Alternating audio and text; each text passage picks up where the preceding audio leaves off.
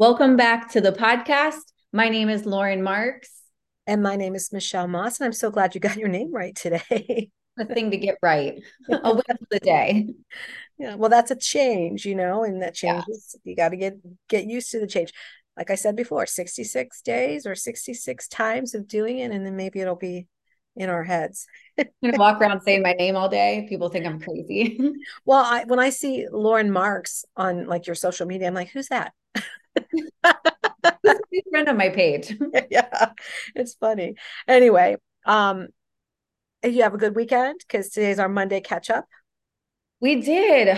It's a lot with back to school and then birthdays. So that was kind of our whole weekend was birthday celebrating. And I forgot how exhausting girl sleepovers can be when they want to stay up all night and giggle. And so I was definitely a little tired. So whose birthday was it? Well, Mira's was Friday and then Gia's is Wednesday. Then you have like a They're 5 days combined. apart. So they had both friends groups stay the night. We actually stayed at their other grandma's, my ex-mother-in-law, when I stayed the night too. So it was fun, just exhausting. Well, how I miss many having that much energy, to be honest, to like be like, I can stay up for hours. Like, no, I'm like, when are we going to bed? I how many girls ended up spending the night? think there was 8 of them. Wow, that was a big endeavor. Yeah, That many it girls. was. Well, we had a great weekend. I know this will come out later, but we just had our 35th wedding anniversary.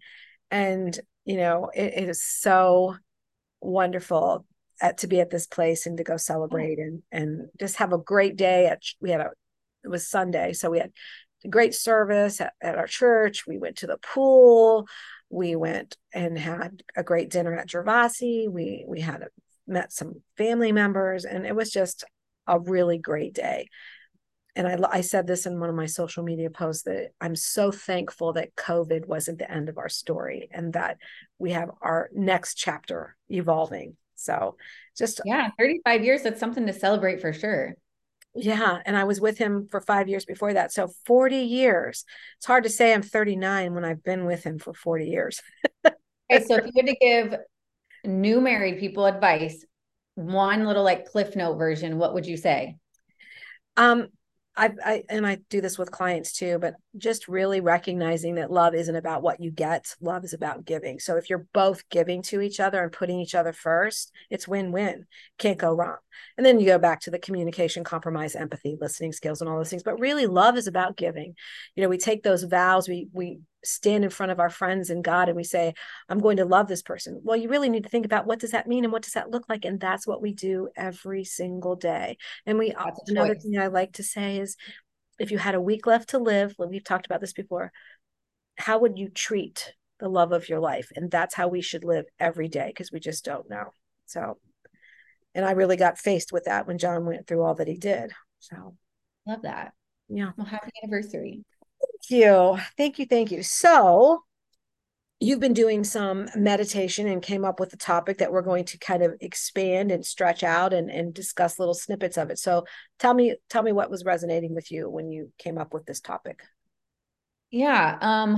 Well, I know both of us really love identifying, like seeing the greatness in others and helping them, see it for themselves. So it just means a lot to almost dissect my own journey, but also then help others live into their fullest potential, to And find so it, to work on it, to cultivate it, all the things. and I think that's what coaches and therapists and those helpers, look at how do we help this person get to an evolved, better version, healthier version, functioning version. And I love that. And so today, the starting topic is going to be what? Where did we want to start? We have to have the self-awareness to even know what is our purpose. Where do we need to grow personally in a loving way of identifying it? So I just think self-awareness has to come first. And I love that, especially since you said lovingly say where we need to work, because we found a quote by Debbie Ford, and it says, "Self-awareness is the ability to take an honest look at your life without any attachment to it being right or wrong, good or bad." And so I think that's what you just said with love, looking at ourselves just from the outside. where can I grow? What do I need to work on? And that can be so painful because it's seen as like a fault or a negative trait or whatever, however that can look. But if we identify those things that maybe is an opportunity for growth, that's where we go, even if it's difficult. Have, Yeah. what do Because you I think see? it's easier to shove.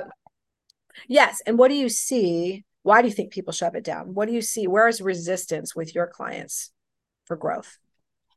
I think it almost just the pain of like the insecurity. If like I said, that's why I said lovingly, because it's like we can love ourselves where we're at and still want to grow, still find that fullest potential, still push to the edge of our true capacity. But if we allow it to be like those insecurities to show up and make it mean like something's wrong or bad, no, it's just to find it in a way of growing.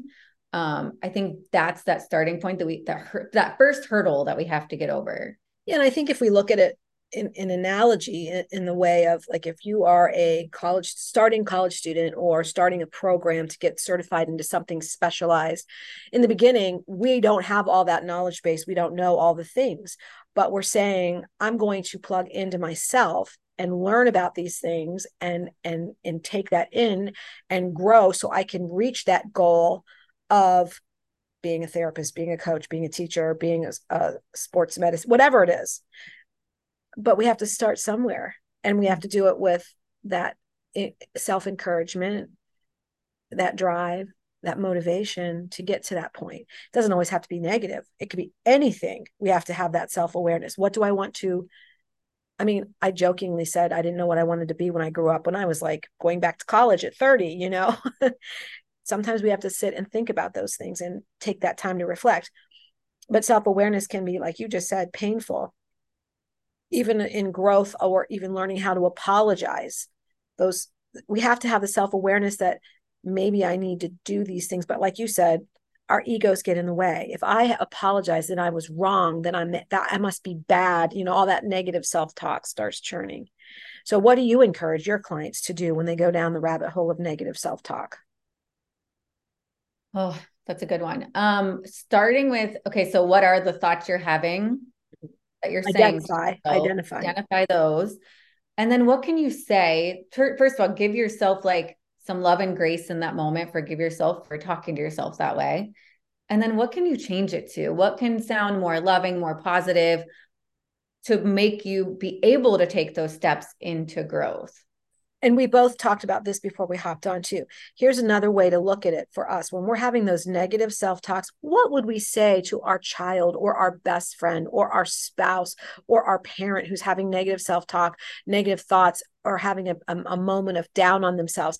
What would we say? We would say, you got to love yourself. And that's not true statements. And you need to tell yourself the positive stuff. So that works for ourselves too. That's what we would say to our people. We need to say that to ourselves. Absolutely. And I think another thing, because I always have to tie in journaling, is allowing yourself to have that space. Like if you are constantly having these thoughts, because let's be honest, I'm 38 years old. If I've been having some of these thoughts of self-doubt or judging myself for years and years and years, it's going to take time to undo. It's not, you're going to not just wake up tomorrow and be this like, not have these thoughts anymore. So being able to journal and see them and know that like, okay, one, this thought doesn't serve me for where I want to go. And two, like, okay, this isn't even true. If I say, oh, I'm stupid, or that's an easy one. Like, okay, well, I know that's not true. I'm not. I have proof of that. Right. And also we can tend to identify with whatever that negative situation that's going on in our lives, whether it's going through a divorce. Oh, I'm a single woman, I'm divorced, or our financial issues. I'm terrible with money, or I've made such bad choices, I'm a bad person. That becomes our identifying feature, when that's just a part of us, and that maybe is something that we need to work on, but that's not a negative trait. It's an experience that we've had that we want, especially when we have the self-awareness, that we want to change. We've made bad decisions before about our finances. We're going to put things in place so that we don't keep doing that. Or if we have a bad relationship, we're going to look at what we did. And we've said this on our podcast so many times. It takes two to create a divorce situation, really. no matter what's going on? What part do we have to own so that we can learn and not do it again the next time? And we can look at any situation that's difficult.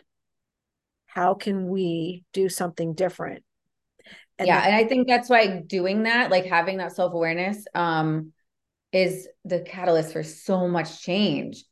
Cause that was a starting point for me after my divorce, was kind of like dissecting the different areas of my life, and really uncovering it. Where do I want to grow? Where do I want to maybe like put in more effort right now? Like obviously in relationships, I was like, what was my fault? Where could I grow to be a better partner?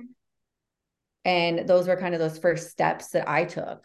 and we said this already, but the self-awareness can be very, very painful when we look at trauma in childhood, and we've lived a life. Say we're 50 years old and we've lived this life and we've been burying the trauma for all these years, but yet we've had failed relationships and failed friendships and failed job situations. We have to allow ourselves to build up the coping skills, whether it's deep breathing and breath work and mindfulness and relaxation, so that we can go back and, like you say, dissect some of the things that have happened in our lives to us, against us, or however that looks, and go ahead and feel through that pain with that self-awareness, so then we can have the insight to grow and change and move forward and have better relationships and have better job opportunities and have better romances. But it's scary. And again, going back to journaling, writing when we're doing the self-awareness, journaling about what difficult thing maybe, or some piece of us, and let's kind of figure out where this comes from. It is painful, but that's why else we have those, relaxation, coping skills, things to help us, because our body's going to respond if it's Mm-hmm. trauma. I mean, this comes from the littlest thing we need to change, self-awareness, to the big things that we need to understand and gain insight for, which is based on self-awareness. I mean, that's what therapy and coaching and everything's all about. Self-awareness is insight. I Mm-hmm. understand why, the whys. I always say that too. We have to get to the whys. Yeah. And I think when we don't do this and don't create the self-awareness and really look at our lives in all areas, then that's when we start just living on autopilot. And that's why I feel like it's so important to really dissect all of this of what does it look like to live in our fullest potential? Because it is possible for everyone. Right. And when we say fullest potential, we're talking about a well-rounded, peaceful life filled with joy and good relationships and good functioning. We're not necessarily saying this is about making $1 billion, because like we said, money doesn't make you happy necessarily unless you have all the things in place, right? Yeah. And that's why for me, it really is. I really love to apply like it holistically and not just be like hustling in one area of your life. It's not just, yes, I'm going to hustle in business. It's, am I checking in with my health, my wealth, and my relationships all the time? I love that. I think this is a good topic to continue to move forward. And we've talked a lot about bits and pieces of all of this, but kind of putting it together into how to be this, we always say, the best version of ourselves. But what does that actually mean? And maybe that's something our listeners could journal about. What does the best version of myself look like? You know, in a healthy relationship, good relationships with my children, or my parents, or my friends, or building a better solid group of friends that are uplifting to me, or plugging into something where I can give back. I mean, all of those things. But what does that mean to you? What does it mean to be at your potential in all areas of your life? Yeah, I think journaling on it just to even see where you're at, to create the awareness, to take it to that next level then, and say what do I want for my fullest potential?